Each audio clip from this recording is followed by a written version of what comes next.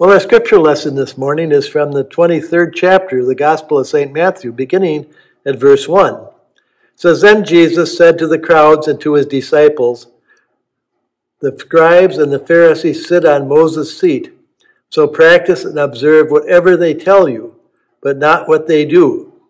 For they preach, but they do not practice. They bind heavy burdens hard to bear and lay them on men's shoulders, but they themselves will not move them with their finger.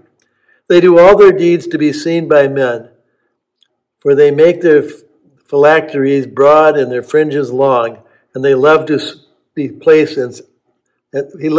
at places of honor at feasts and the best seats in the synagogues, and salutations in the marketplaces, and being called rabbi by men. But you are not to be called rabbi, for you have only one teacher, and you are all brethren. And call no man your father on earth, for you have one Father who is in heaven. Neither be called masters, for you have one Master, the Christ. He who is greatest among you shall be your servant. Whoever exalts himself will be humbled, and whoever humbles himself will be exalted." Well, dear friends in Christ, grace and peace be unto you from God our Father, from our Lord, and from our Savior, Jesus Christ. Amen. This seems to be a passage aimed at people like me. Nobody calls me rabbi, nobody calls me father, but people call me pastor, and they give me deference in what they do. And as much as I like to say, "Ah, shucks," I tend to like it. The strange thing about Jesus is he is basically anti-religion. And I think the reason why is because he preached to the people who were not part of the Jewish establishment. His crowds were drawn from fishermen and laborers and the sick and the maimed. He just grew this crowd of what we call malcontents around him. And all the people like me who spent 4 years in theological school, it didn't happen back then, but you know what I mean. Those who really studied, at that time, the Jewish law, the Talmud, and the Torah, those who studied the law always wanted to impose it on people to whom it really didn't even make much difference. And they'd say, "Here's what the Bible says," and you hear this even now, "Here's what this verse says, and here's what that verse says, and it's the Bible, so you have to obey." Jesus was talking to people who didn't know how to read, who didn't know how to write. But they did know how to live.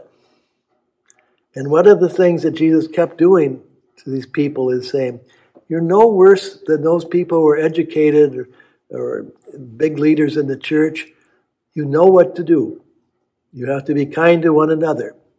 You have to be generous with one another. You have to trust God. And the people he was preaching to knew that. And they could practice that.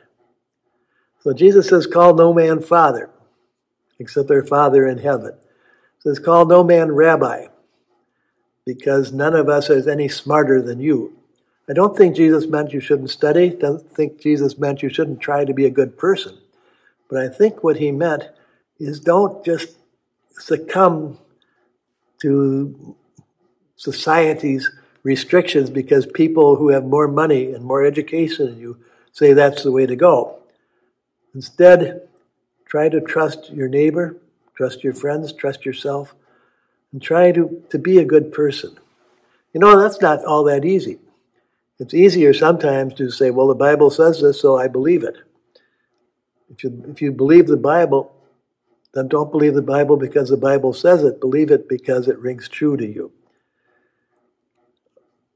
Do not let people put heavy burdens on you and tell you you're not good enough. Do not let people like me tell you that you don't give enough money or you don't put enough time in the church.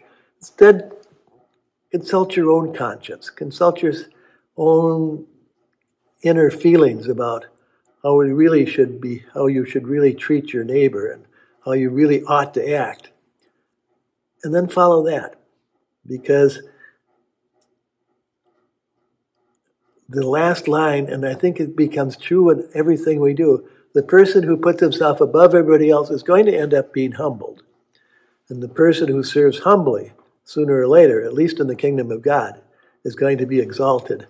And so, it's kind of stupid to say this, but don't listen to me. Listen to your heart. Read the Bible to see what Jesus says, but don't read it to see what I say. And I think once we do that, we'll find it's the good news. So thanks be to God. Now let us pray. Our Father in heaven, we do thank you for all the blessings you've given us. And as we begin this month in November and we prepare for Thanksgiving, we ask that you be with us and grant us the humility to see what we don't know and the courage to help those people we can. We pray this morning, Lord, for all those who suffer, for the hungry and for the homeless, for the victims of all the wars around the world. We pray for those who help. We pray for those doctors and nurses and all the medical personnel, for police officers, firefighters and utility workers, for our farmers and our merchants, and maybe most of all for our teachers. We pray for our children. And Lord, we pray for our president, for our governor, for the men and women in the armed forces, and we pray for one another as we remember the words that you taught us.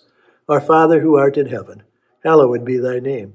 Thy kingdom come, thy will be done on earth as it is in heaven. Give us this day our daily bread, and forgive us our debts as we forgive our debtors. And lead us not into temptation, but deliver us from evil. For thine is the kingdom, and the power, and the glory forever. Amen. And now may the Lord bless you and keep you, and make God's face shine upon you and be gracious unto you. May the Lord lift up the light of God's countenance upon you and give each of you God's peace.